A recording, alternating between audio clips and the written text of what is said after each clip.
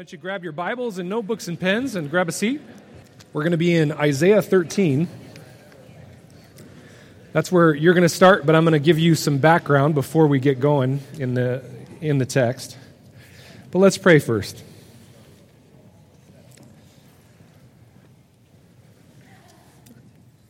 Blessed are you, Lord God, King of the universe, who sanctifies us in your Son, Jesus, the Messiah, who called us to learn your word.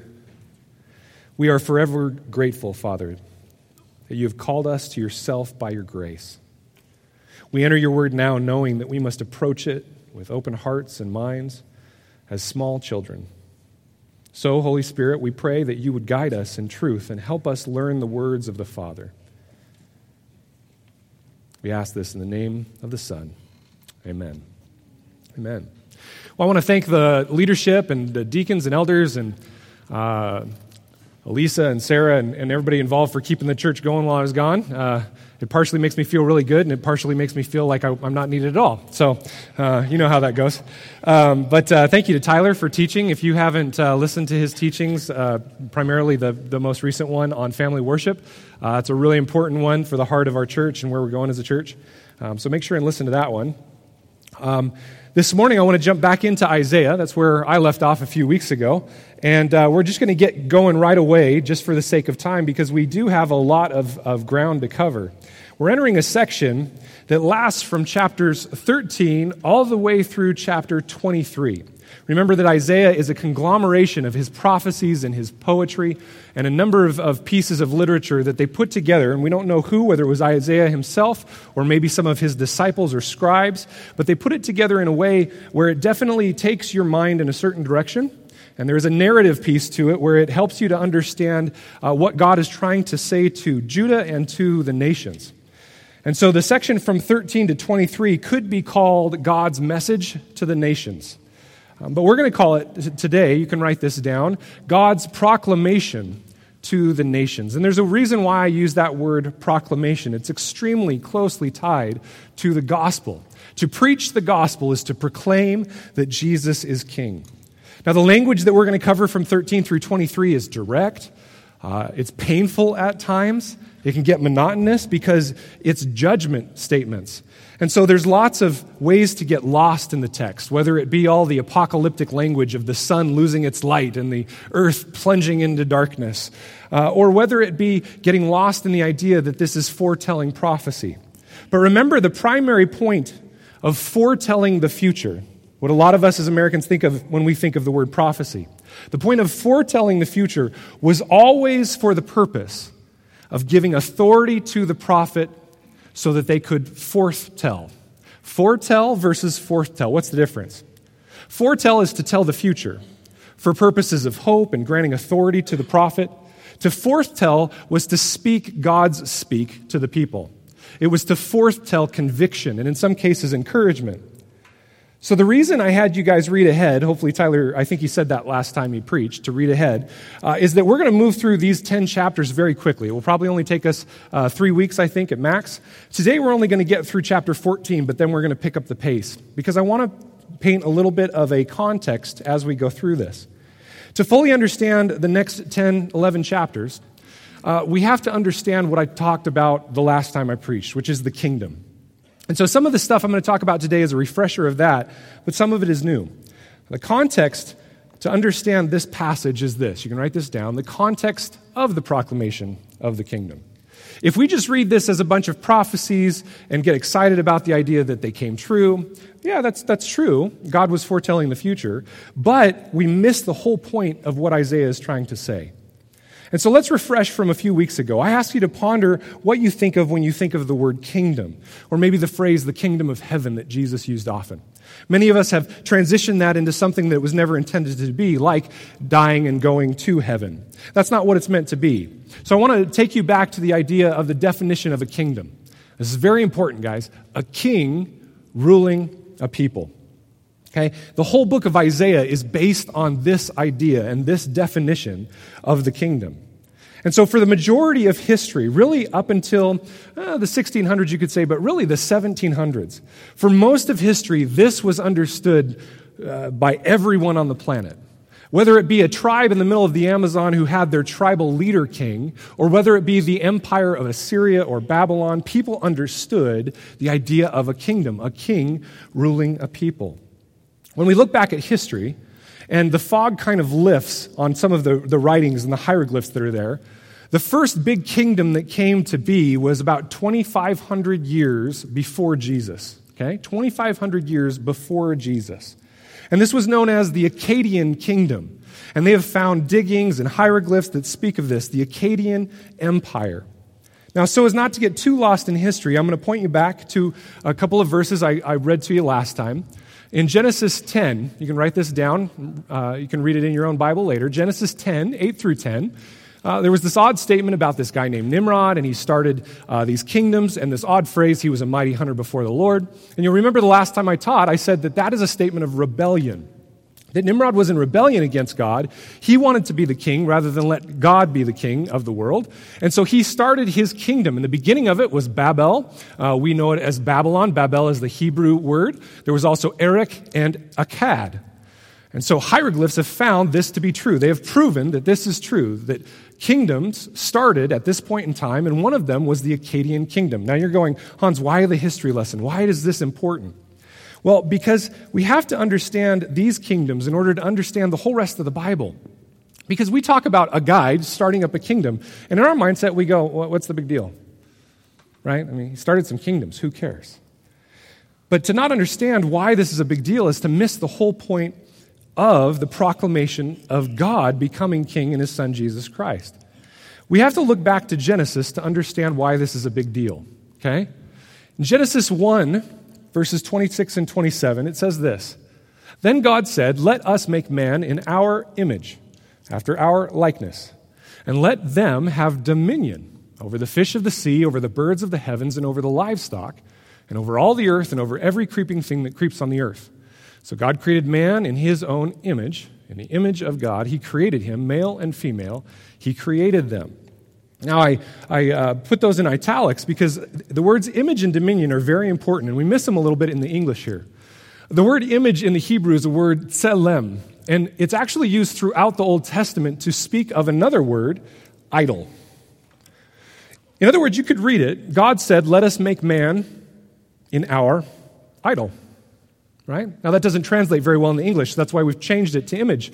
But that's why the story goes that he created Adam out of the mud and turned him into a statue. And then he had to breathe into him in order to give him life. Wait a minute. Why is that okay for God to do, to build and form a statue? We can't do that. That's one of the great 10 commandments. Don't make any graven images, any idols. Why could God do it? What's the answer? Because it's not worshiping, very good, and he's God, right? So when we try and fashion, a sandcastle and go, what happens? All the sand blows away, right? Because we are not the source of life, he is. And so he created statues after his own likeness, his own image, and breathed into them. And he said, you statues, you are supposed to have dominion. Now, this word in the Hebrew is also very important. It is the word, I have to look here at the Hebrew, it's very small, radah, there we go, radah, okay? And it means dominion. It means to rule, or, very interestingly, to tread down. Now, in our 2017 language, that doesn't make much sense, but if we look back a little bit, we should be very familiar with this idea. He created statues, and he said those statues are supposed to speak to dominion. Now, were they supposed to be the ones that have the rule and the reign over all the earth by themselves on their own power and authority? No. It was God in his dominion, his authority, handing his power down to the human beings who were supposed to be his sub-kings, his sub-regents in the world. Now, again, this doesn't make much sense to us in the United States, but think about this. Look at these pictures. Why did they create these statues and put them all over their empires? Well, because those are pictures of, on the left, a pharaoh, and on the right, an emperor, kings of their empire. And the reason they would make these statues and place them throughout the kingdom was to remind people who was ruling and reigning. The reason there would be idols like the one on the left placed near temples is because, interesting, all kingdoms of the past, for the most part, thought that their kings were directly related to their gods. And so they would look at these statues and say, remember, that's our God. And so when God says, I want to create statues, images, breathe life into them, and I want to spread them throughout the world, and they are to have my dominion, what is he saying? He's saying, I want you guys to always point back to me, that I am the authority and the king over the world. You guys with me so far? This was the whole point. So Genesis, you can think of Eden specifically, but the world in general, in terms of temple and kingdom. The world was supposed to be the temple of God, specifically Eden. The world was supposed to be the kingdom of God, and mankind was supposed to say, we are the ones in dominion on behalf of God, reminding creation that we follow a benevolent, loving, wonderful God who created us. Now, this idea of dominion, I said it also means to tread down. To tread down is an old idiom that means to rule over. Anybody familiar with this? Makes sense, right? What is this saying? Well, for a lot of us, this has really good connotations. Why? Because it's at the heart of who we are as a country, that we fought back oppression, that we brought on liberty. This is also used in the military, I think in the Marines. Is that correct? Navy? Okay, thank you. You can tell how much I know. So at the heart of it, this is a really good thing for us as Americans. But what I want you to key in on is the words, don't tread on me. What were we saying when we created this flag? We were saying we reject the rule of Britain. We reject the rule of an imperial power over us as a country. So now you can see why this word dominion means to rule over or to tread. You see, it was God's plan that he would be the king, his people would rule in his name, and the world would be in the midst of liberty and freedom because we were under the rule of God. But because mankind tweaked and perverted and started to act in their own best interest, then rulers became despots. They became dictators who were evil in God's eyes. And so we here have the initiation or the idea back in Genesis of kingdoms and kings. And there's this idea that behind all the kingdoms of the world is actually one ruler. And that ruler is known as the prince of the power of the air, or the prince of this world. You guys know who that is? Satan. In Hebrew, he's called Ha-Satan, the accuser. Okay? He is the one that is behind all the kings of this world, the rulers of this world. You think to yourself, wait a minute, I'm familiar with this story. You guys familiar with this story? Matthew 4. Jesus is out in the wilderness and Satan is tempting him. Do you remember this odd temptation? I always wondered about this until I started to realize the idea of the kingdom. Jesus said to Lucifer, to Satan, again it is written, you shall not put the Lord your God to the test. And the devil took him to a very high mountain and showed him all the kingdoms of the world and their glory. And Satan said to him, all these I will give you. How could Satan say that if they weren't actually his? All these I will give you if you fall down and worship me. Then Jesus said to him, begone, the accuser or the enemy, Satan. For it is written, you shall worship the Lord your God, and him only you shall serve. That's a statement of dominion and power and authority and kingship right there at the end. God is our king. He is our Lord. He is our only authority.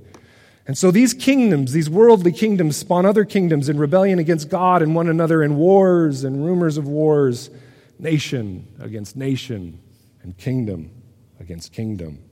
And all the while that these kingdoms grew, primarily in the birthplace of what we now know as Iraq, Assyria and Babylon, right in the center of that, our benevolent God was still working. He had not given up on the world and let the world go to its own devices. He said, I'm going to pull up one man, and from that one man, I'm going to make my own kingdom. And that man's name was Abraham, right in Ur of the Chaldees, right in the center of Assyria, of Babylon. He pulled him up. And it was from this one man that came the people and the nation known as Israel, the kingdom of God. Exodus 19, 5-6. I've shown this to you a number of times in recent months. Now, therefore, Moses says, as the voice of God to the Israelites, if you will indeed obey my voice and keep my covenant, you shall be my treasured possession among all peoples. For all the earth is mine, and you shall be to me a kingdom of priests and a holy nation. These are the words that you shall speak to the people of Israel. And so this idea of kingdom is very important. But Israel, as we have seen, Israel and its kings failed. Isaiah laments over this fact. And were that the end, they would be left to no hope whatsoever. But as we have been seeing, Isaiah continually points to a future king, not a king in the days that he's alive, but a future king that would rule and reign, one that would lead his people in righteousness and justice and reestablish the reign of the Father God, the Creator God's rule in this world. And that ruler, we know, was and is Jesus, the Anointed One, Jesus Christ. And it was this idea 3 weeks ago that we looked at as being proclaimed to the people of the nations. This was the proclamation that went out, the gospel, the good news, that God had been restored to his rightful throne as king, that on that cross he had been lifted up, he had been exalted, he had been enthroned. Kings of this world get enthroned on a throne. Our God in the upside-down kingdom got enthroned on a cross. And rather than a crown of gold, he was given a crown of thorns. And above his head was a placard proclaiming the good news, King of the Jews. This is the message of the Bible. This is the gospel. Now, how is it that we enter this kingdom? You guys know this. It's by his work on the cross he was enthroned. It's by his work on the cross that he ripped the temple, the way into the temple, the Holy of Holies. And he, by his grace and his work, allows us into his kingdom. And he says, you simply must enter it as a child. Lay everything down, your ideas, your worldviews, what you believe, your theology, and enter in and learn from me. That's it. And then we spend the rest of our lives being conformed into his image so that we show who he is in rightful reign of this world through our lives, as we bring our lives into submission to him. Now, with the birth of the Enlightenment, we very much as human beings said, we can solve our own problems. The problem is, it's not an absence of God. The problem is that we each don't have our own say. We need to put humans at the center. We need to get rid of God. Atheism gets spawned. Humanism gets spawned. And from this came this idea that it was the rulers who were the problem. Now, that was partially true. Got rulers who were enslaving people like crazy. But what was at the root of that was that God was not reigning in the hearts of man. So part of our solution was to create what we now know as democracy, where we each can be our own king, determining our future, having a voice into the rule that we believe we have the right to have. But this was never the plan. Now, we appreciate it, we love it, we're thankful for it because of the freedoms that we have. But the result of the Enlightenment and humanism became that we very quickly stopped worrying about this idea of God as king. Why? Because we refuse a king.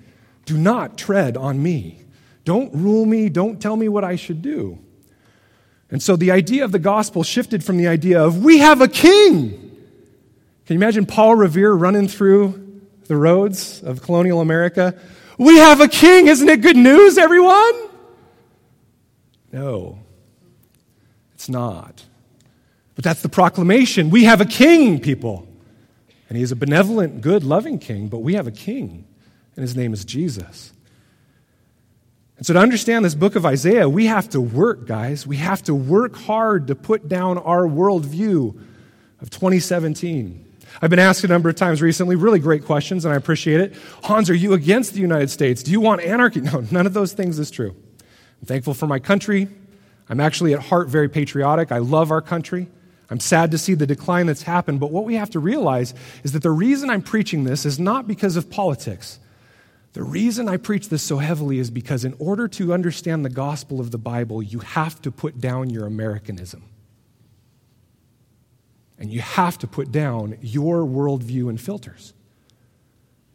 And you have to find it a really good thing that there is a king ruling in love over you. We love the gospel of Jesus is loving, right? And grace allows us to do, make mistakes and get back in his good graces. That's good. We often don't think of it as good news that God rules and reigns in our lives. And so, with this, we must work to see what Isaiah is talking about. And what we will see is the great news of the whole narrative of Scripture is the same as the proclamation that Peter made to Jesus in Matthew 16:15.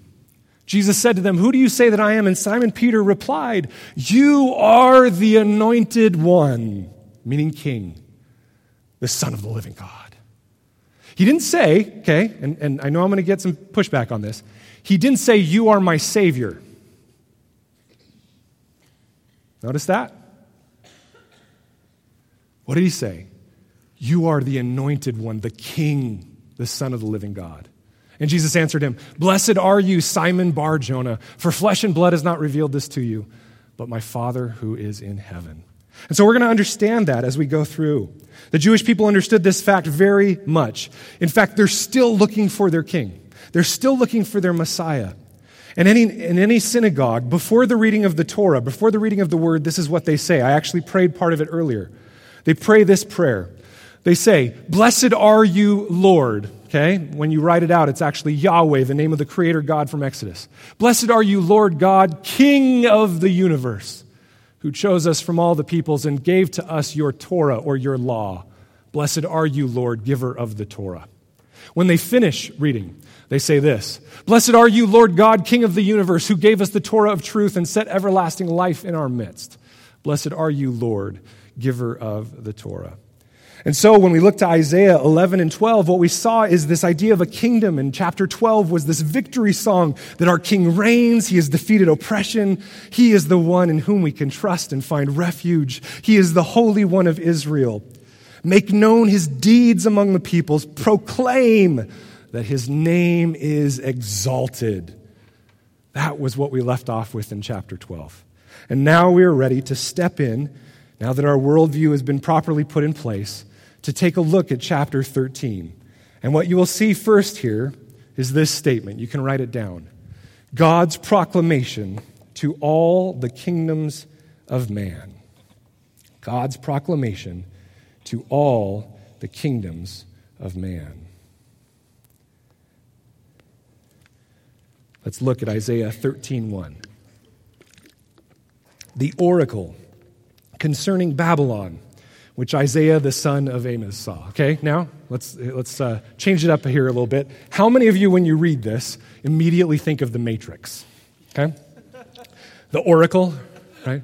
You guys are like, Hans, you got us all serious, and now you're trying to throw in a bad joke. Okay, no, seriously, oracle. We're not really familiar with that word, that idea. The oracle concerning Babylon. Well, again, we looked at the Hebrew here, and what the word in the Hebrew means is the pronouncement, the proclamation. It's masa. It means the proclamation concerning Babylon, which Isaiah the son of Amos saw.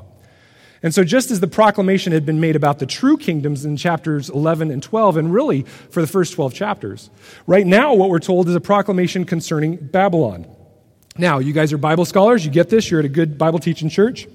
Whenever you see something, you always go back to the first time it was mentioned. When was the first time Babylon was mentioned? Tower of Babel, very good. Ben gets a gold star for later. Okay? Tower of Babel, Babylon, we just read it about Nimrod, okay? The very first kingdoms, the beginning of his kingdoms was Babel. And then chapter 11, you can go read it on your own in Genesis. It speaks to how they were trying to make a name for themselves. We don't want the name of God. We want a name for ourselves. We don't want to be spread across the world. We want to stay put, and we want to make ourselves important. And so this idea of Babylon should spark something in our minds. It was the first kingdom mentioned. And so Babylon is used throughout Scripture for two purposes. You can write these down. First, Babylon was used for the purpose of simply speaking of the actual kingdom of Babylon. There will be a kingdom that raises up known as Babylon, and the Bible speaks directly to that. We'll see this even within this chapter. But the second thing that happens whenever Babylon is mentioned, you have to ask yourself the question, is this the specific kingdom, or is this used as a symbol, a placeholder? Because Babylon is spoken of often as the kingdoms of man, the kingdoms of the world. And so what we're going to see throughout this chapter is the two woven together in a beautiful way.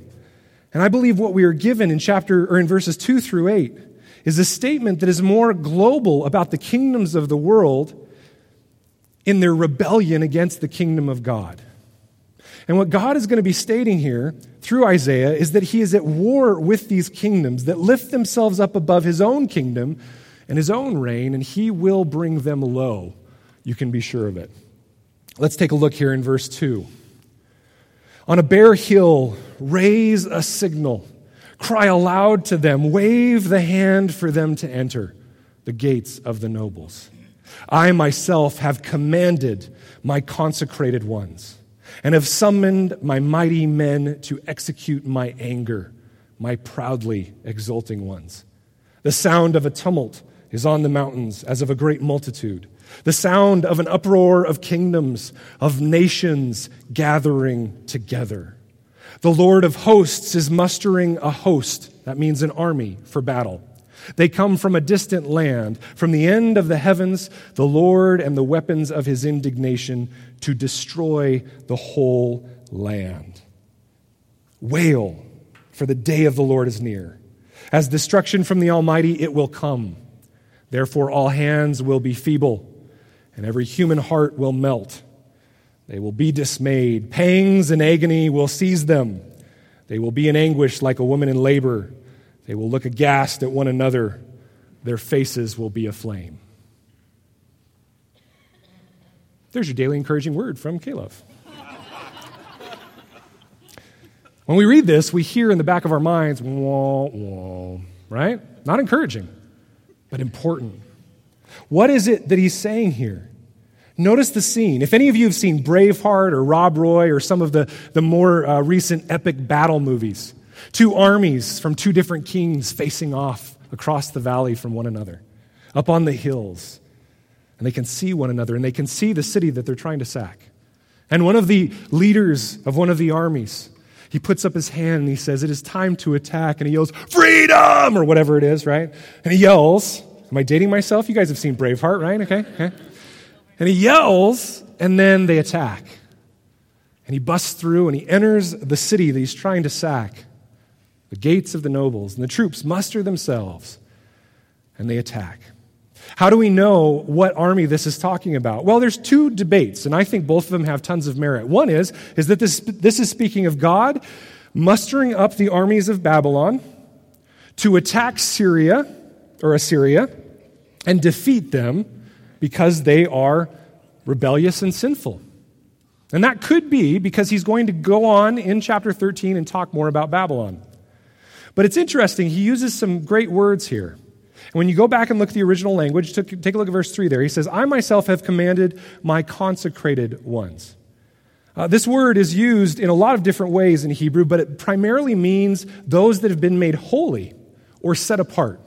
Now, it could be that Babylon was set apart for God's purposes, but you tie that in with the last words, "my proudly exulting ones." And what's interesting here is it says this. In the footnotes of many of your Bibles, it may say, "or those who exult in my majesty." Those who are excited that I'm in power. Was Babylon excited that Yahweh was in power? No. So who's he talking about here? Well, look ahead a little bit. The sound of an uproar of kingdoms, of nations gathering together. For the Jew, this would have immediately sparked in their mind Psalm 2. Everybody go with me to Psalm 2. Go to the left in your Bible and go to Psalm 2.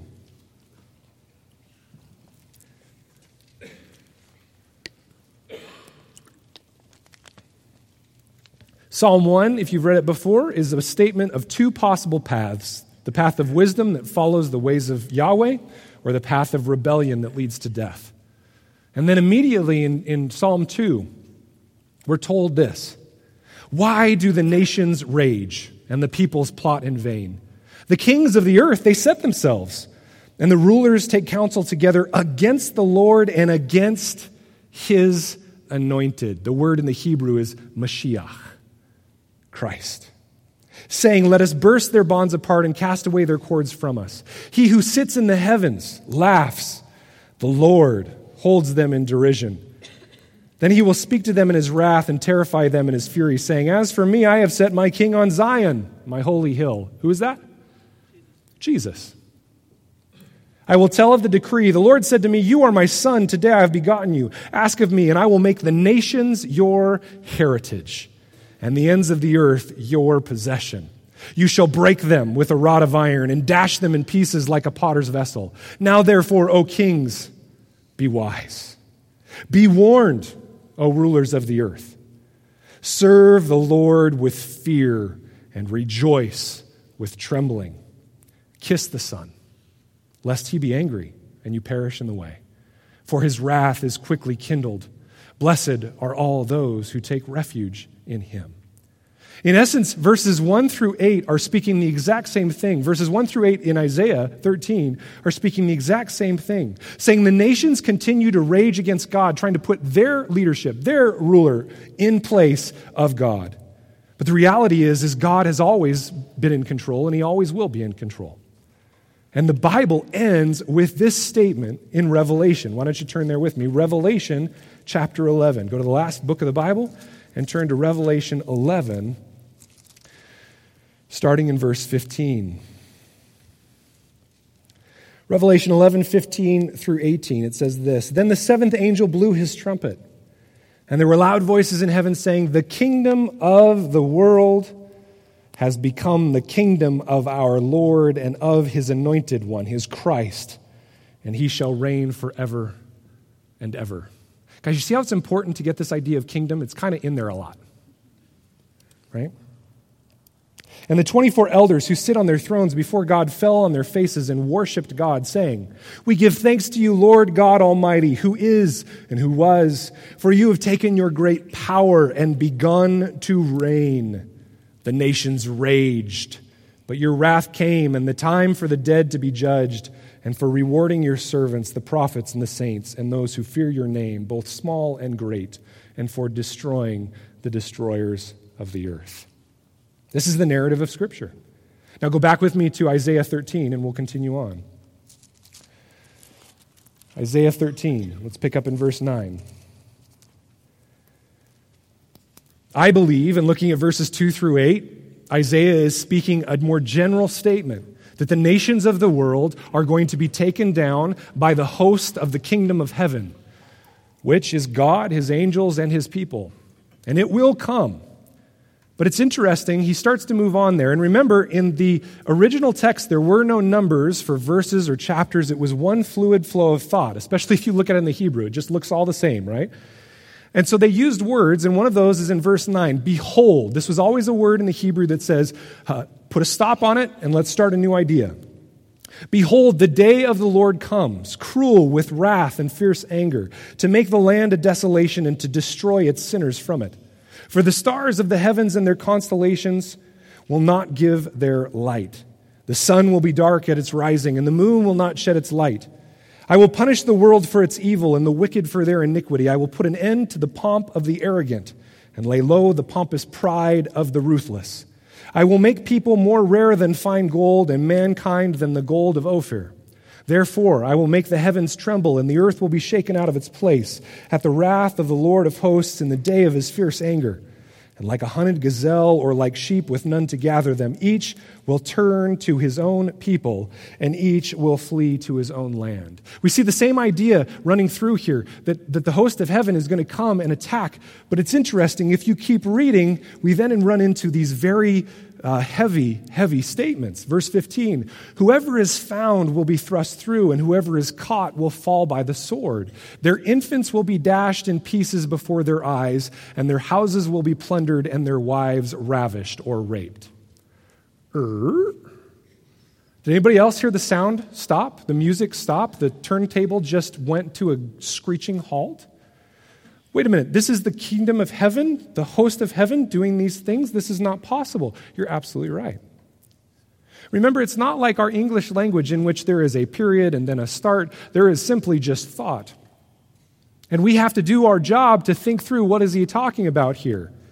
What this section is, in my opinion, and in many commentators' opinions, is a transition from the statements of the nations of the world will be judged down into a very specific judgment that is going to come against Babylon.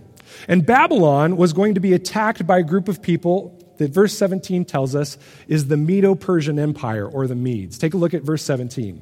Behold, I am stirring up the Medes against them, who have no regard for silver and do not delight in gold. Their bows will slaughter the young men. They will have no mercy on the fruit of the womb. Their eyes will not pity children. And Babylon, the glory of kingdoms, the splendor and pomp of the Chaldeans, will be like Sodom and Gomorrah when God overthrew them. It will never be inhabited or lived in for all generations. No Arab will pitch his tent there. No shepherds will make their flocks lie down there. But wild animals will lie down there, and their houses will be full of howling creatures. Their ostriches will dwell, and that could be a different word, we're not sure. Could also be owls. And their wild goats will dance. Hyenas will cry in its towers, and jackals in the pleasant palaces. Its time is close at hand, and its days will not be prolonged. What we see here is the next thing you can write down. We see that God moved from proclamation to all kingdoms of man to God's proclamation to the specific kingdom of Babylon. And if you say to me, Hans, this is confusing, I would say, amen, brother or sister. It absolutely is. And this is why we have to work so hard to understand, and that's why I spend so much time studying the original language, is because, guys, there is movement through here that if you just read it and just kind of pass by it, you're going to miss it. God is trying to take the big idea that he is king of the world and bringing the nations under his authority to the fact that he will use the nations of the world to punish other nations of the world. In other words, his sovereignty, his work, his authority is always at play in the world. When a nation gets too pompous and too arrogant, what does God do? Across the course of history, he steps in and he says, that nation is done. Why? Because they got a big head. And they need to realize that I am the one in authority, not them. And how does he do it? He uses another terrible nation of the world that we would look at and go, that's an enemy of you, God. And he says, yep, but I'm going to use them as the rod of discipline. This is how all of history has played out, and guys, this is how all of history will play out. It just will. Until the imminent second coming of Christ. Now, if you're like me, the more you read this, the heavier you get, the more tired you get, and you think, this is not the Bible I want to be reading today. Can we please go to one of the gracious statements in the New Testament? But guys, see, the gracious statements in the New Testament get their basis off of all of this. It is the grace of God that he did not wipe out the world and say, I'm starting anew. He said, I'm going to let you play out. And those that truly desire to be part of my kingdom in the midst of all the kingdoms of the world, like Abraham, you will be mine, and I will allow you into my kingdom by my grace. And so in his statement about the nations in general, and his statement about Babylon, we see him using this interesting thing that I call the mountaintops of prophecy. And I know you guys love my scribbles so much, I thought I'd throw one in here for you. Okay? You've got the armless man, that's the prophet, all right? Looking up, and in one sight of vision, he sees something near, the Babylonian invasion, or in this case, the Medes and the Persians invading. And he also sees the eventual downfall of the nations. Partially, throughout Isaiah, we will see the first coming of Jesus, and then also we see the second coming, when the king comes to take his rightful place. And so you can see the main point of the proclamation of the full victory of God's kingdom in the future blends with the vision of the more specific and immediate vision of the Medes stepping in. And this did happen. It was proven true. And so Isaiah foretold the future when the Medes came and destroyed the Babylonians. It was finally destroyed in 518 BC. And his statement came true. And then he moves on from there to an interesting statement, not just to Babylon, but interestingly specific to the king of Babylon. Okay? Let's take a look at chapter 14. For the Lord will have compassion on Jacob and will again choose Israel. This is the statement of his people, his kingdom. He's going to choose them. And will set them in their own land, and sojourners will join them and will attach themselves to the house of Jacob, and the people will take them and bring them to their place.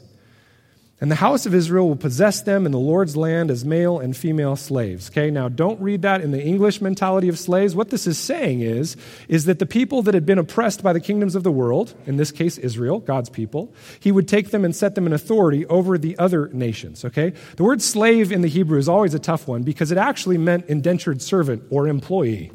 Okay, in other words, Israel is going to become the boss. It did not have the same connotations that we think of in the United States of devastating slavery that was an original sin of our country, okay? Now, he says they will take captive those who were their captors and rule over those who oppressed them. Now, this is a statement of the kingdom where he says, I will do this, and then he moves right from there, a short little breather, I think, a little encouragement to his people. And then he steps right back in and he taunts the king of Babylon. When the Lord has given you rest from your pain and turmoil and the hard service with which you were made to serve, you will take up this taunt against the king of Babylon. Okay? And he says this, how the oppressor has ceased, the insolent fury ceased.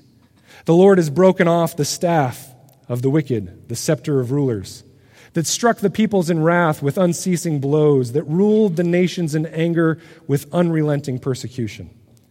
The whole earth is at rest and quiet. They break forth into singing. The cypresses rejoice at you, the cedars of Lebanon, saying, since you, the king of Babylon, were laid low, no woodcutter comes up against us. In other words, this is kind of Garden of Eden talk. There's been restoration to the creation because this evil ruler has been brought low. Could that be just the king of Babylon? Well, we'll see here in a second. Sheol, or the place of the dead, beneath is stirred up to meet you when you come. It rouses the shades or the shadows of those that are there as well, the people that are the shadows, to greet you, all who are leaders of the earth. It raises from their thrones. Not that there will be thrones in the place of the dead, but that they will still be who they were on this earth. All who were kings of the nations, all of them will answer and say to you, the king of Babylon, you too have become as weak as we? You have become like us? Your pomp is brought down to Sheol, the sound of your harps. Maggots are laid as a bed beneath you, and worms are your covers. That's just so wonderful, isn't it? And then it steps in and says this, how you are fallen from heaven, O day star, son of dawn. How you are cut down to the ground, you who laid the nations low. We get huge ideas here of the Exodus God freeing his oppressed people and then taunting the ruler of the people, much like he did Pharaoh.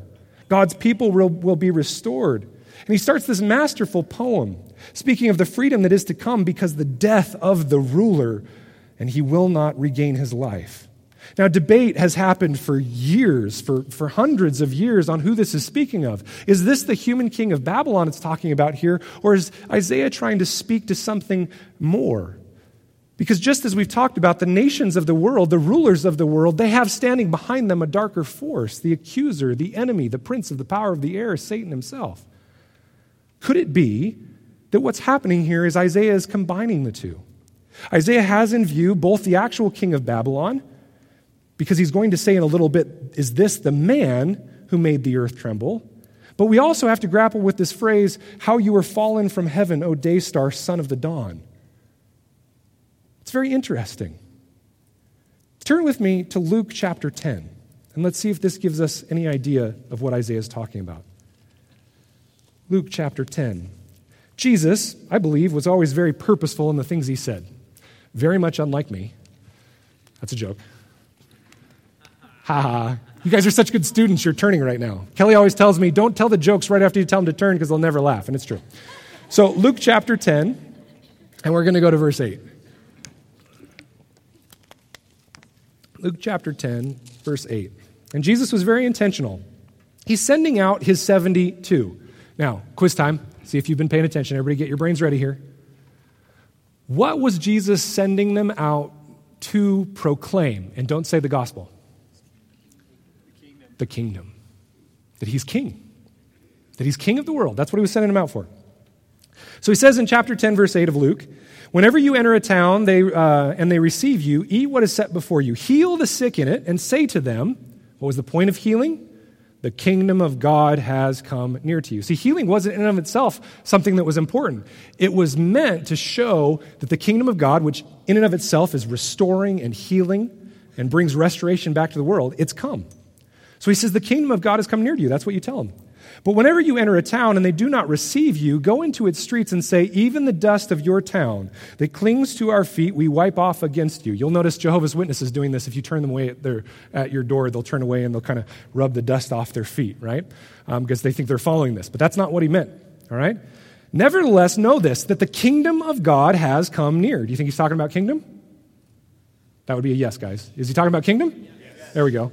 I tell you, it will be more bearable on that day for Sodom, a kingdom, than for that town. Woe to you, Chorazin! Woe to you, Bethsaida!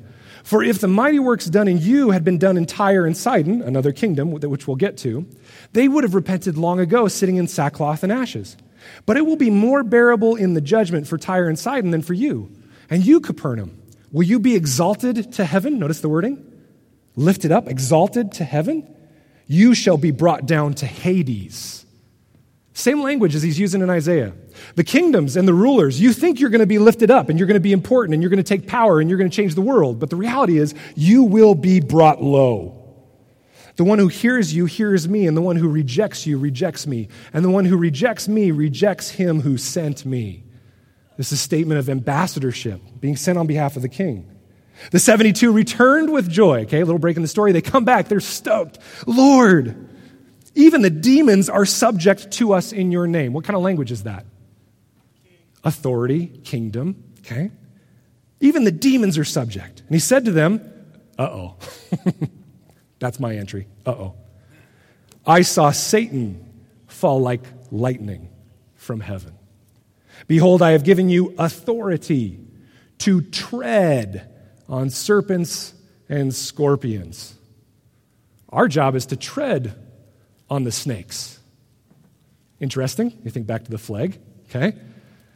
Tread on scorpions and serpents and over all the power of the enemy, and nothing shall hurt you. Nevertheless, do not rejoice in this, that the spirits are subject to you, but rejoice that your names are written in heaven. This is a very specific idiom that means you are citizens in the census of the kingdom of heaven.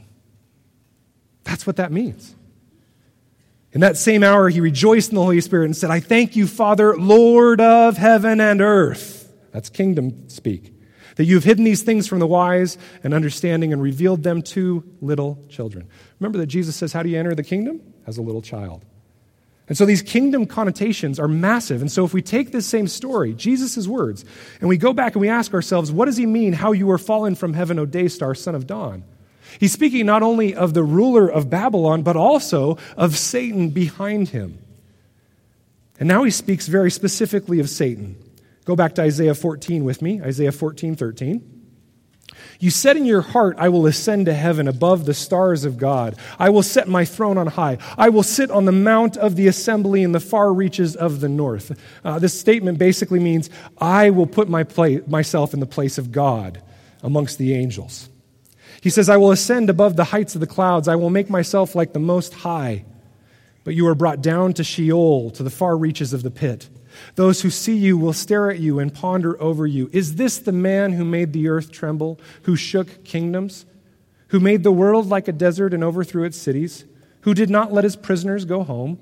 All the kings of the nations lie in glory, each in his own tomb, but you are cast out away from your grave like a loathed branch, clothed with the slain, those pierced by the sword, who go down to the stones of the pit like a dead body trampled underfoot.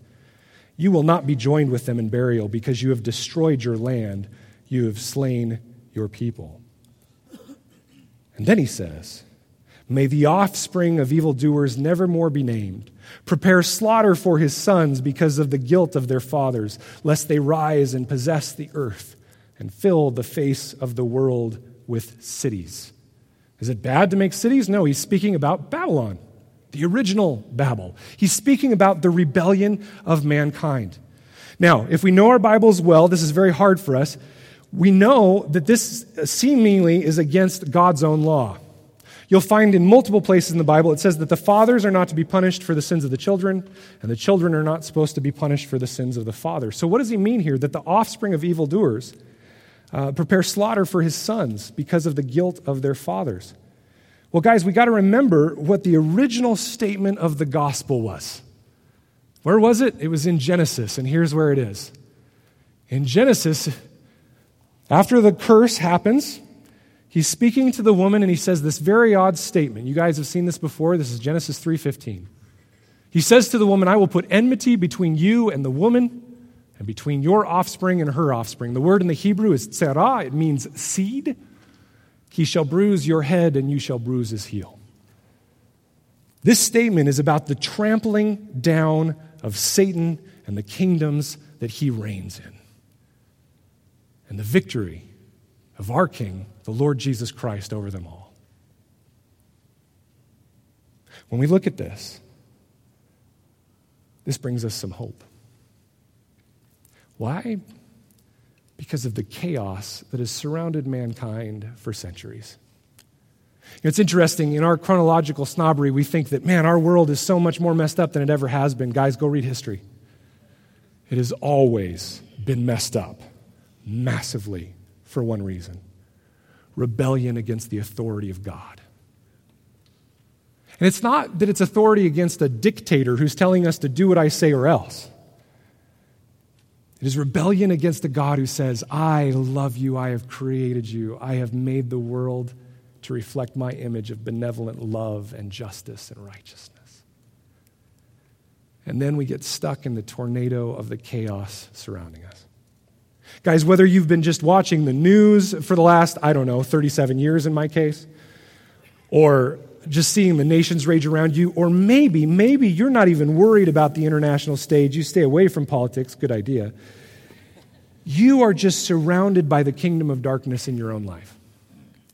Maybe you are surrounded by the kingdom of darkness because you have given authority over to the king, the prince of darkness, because you have removed the authority of Christ in your life. Or maybe you are a believer, a follower of Jesus, a disciple, and you have jumped so far into the front lines of the battle against the kingdom of darkness that you are weary because you just see nothing but darkness swirling around you. In either case, this section that we've covered today is massive hope for you and for me. We think we're far removed from this because this is talking about nations and the abode of the dead and all these things, but this is the good news of what we've read today. As much as it talks about maggots and Sheol and loathed branches and destruction, this is what it says in verse 22. I will rise up against them, declares the Lord of hosts. This is the good news that the kingdom of the adversary will one day be defeated. Let that sit for a second. What we wrestle against in our own flesh, what we see wrestling in the world, what we see wrestling in those people we wish we could help, and we wish we could become their savior. We see the kingdom of darkness ruling and reigning, but the truth is, the gospel truth, the good news, is that Jesus has, and he will fully rise up against that destructive power. I see us as Christians fighting so hard against people and philosophies. We have one enemy, and it was the one that initiated rebellion against our king. And he says, I will cut off from Babylon name and remnant descendants and posterity, declares the Lord, and I will make it a possession of the hedgehog. He was a Sonic fan, I guess. Okay. Yeah. And pools of water, and I will sweep it with the broom of destruction, declares the Lord of hosts. The Lord of hosts, and remember that always means Yahweh, or the commander of the army of heaven. Okay? The Lord of hosts has sworn, as I have planned, so shall it be. As I have purposed, so it shall stand. That I will break the Assyrian in my land, and on my mountains trample him underfoot. And his yoke shall depart from them, and his burden from their shoulder. He will free those that are oppressed. This is the purpose that is purposed concerning the whole earth, and this is the hand that is stretched out over all the nations. For the Lord of hosts has purposed, and who will annul it? His hand is stretched out, and who will turn it back? Here's my application question for you today. How will you respond to God's proclamation? We covered a lot of history. We covered a lot of Hebrew. We covered a lot of text, and we will in the next couple of weeks. But my big question for you for this entire section through chapter 23 is, how are you going to respond to these proclamations? Do not be amazed that the chaos of the nations or the chaos around you will always be until the true king comes. The victory of God's kingdom and the defeat of the world's kingdoms has been proclaimed, it has been purposed, and it will stand. Jesus is king. His kingdom is and will be victorious. How will you respond to that proclamation? You see, in the midst of Isaiah's prophecy, here at the end, God gives us, by his Spirit, a very important statement. He says, I will break the yoke. The yoke will depart from them and his burden from their shoulder, speaking of freeing those that were oppressed. But you see, we are created and designed not to take on our own idea, our own image, and our own authority. We are created and designed to take on the image of someone, to be under the authority of someone or something. And guys, if you haven't purposefully decided whose authority you will be under, then you have passively decided to be under the authority of something, maybe even just your own will. But God uses these same words when he speaks as his son in Matthew 11. Last place I'll turn you. Turn to Matthew 11:25. And notice these same words, yoke and burden, that he frees us from the kingdom of the oppressor. But in Matthew 11:25, Jesus says this. At that time, Jesus declared, I thank you, Father, Lord of heaven and earth, that you have hidden these things from the wise and understanding and revealed them to little children, those who enter the kingdom. Yes, Father, for such was your gracious will. All things have been handed over to me by my Father. That's very similar to his statement, all authority has been given to me in heaven and on earth. And he says, and no one knows the Son except the Father, and no one knows the Father except the Son, and anyone to whom the Son chooses to reveal him. Come to me, all who labor and are heavy laden, and I will give you rest. Take my yoke upon you, and learn from me, for I am gentle and lowly in heart, and you will find rest for your souls. For my yoke is easy, and my burden is light. You see, we are created to take on the yoke of authority of someone or something in our life. If it's not Jesus, then it will be one of the many things that are out there: sin, brokenness, selfishness, relational dysfunction. We will be taught by the yoke of the world, and it will break us. In rabbinic teachings, this word yoke actually was used to describe the whole set of teachings of a given rabbi. And we have learned many different yokes in our life, and we've taken them on, and they bear a burden on us that we cannot stand. Many of you listening today, or maybe even listening online, might say, taking on the kingdom sounds hard. Following his rules sounds uncomfortable and difficult. Many of you might even proclaim that it's legalism, trying to follow his rules. But see, the reality is that you're equating that with an abusive and brutal authoritarian figure that maybe you've had the example of in your life or that you've seen. The reason Jesus uses these same words, that can also mean the abuse of an oppressive dictator, is that Jesus is trying to tell you, my kingdom is completely different. My reign is upside down in comparison to the world.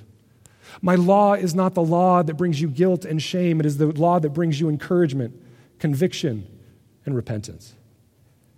And at the end of the day, what it brings us is a knowledge that we are loved by our Father God, and we are citizens in his kingdom, never to be removed. See, authority does not mean abuse. Often it means rescue. Guys, imagine being a child in a dysfunctional home where you've been abused most of your life. For those parents who have abused that child, the police, the authority coming through that door, is that a good day or a bad day? It's a bad day.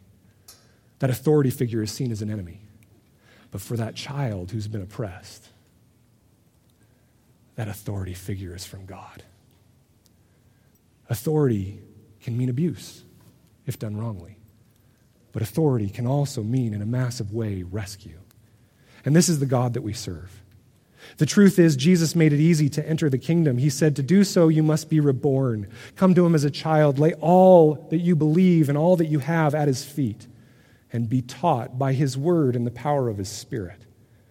It is the act of truly giving up your life to his rule that is the hard part. And that is a process, guys. It doesn't happen in a moment. And don't wait for the Spirit to force you to do it. The Spirit works in connection and co-laboring with you and your will. Cry out to God and say, God, by the power of your Spirit, assist me in learning and following God's word. But see, the reality is, guys, is that the Spirit will not work without the word, and the word is powerless without the Spirit.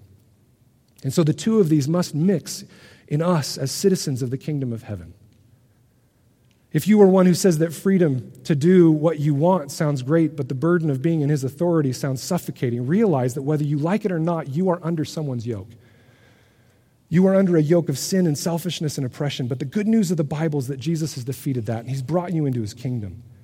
And in the last moments of life for the enemy, in a final grasp for the world, he might be clawing at many of you.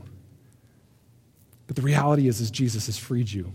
And the moment you accept him, he's given you everything you need to walk in his kingdom, his word and his spirit.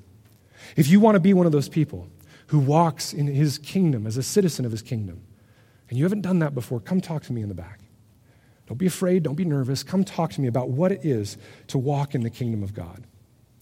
But if you are one today that realizes and understands that you already are a citizen of the kingdom, under Christ's authority, working day by day in a process to bring your life into his image, I want to encourage you in that process.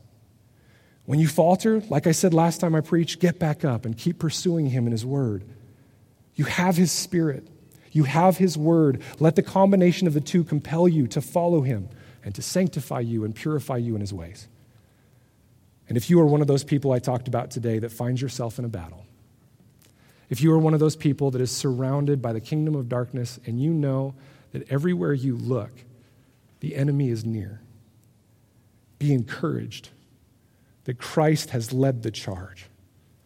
He has inaugurated his reign, and it is coming quickly in fullness. And as we continue to fight, waiting for our Lord and King to return in fullness, the Lord has told us, I have purposed the victory, and it will come to pass. Fight with me.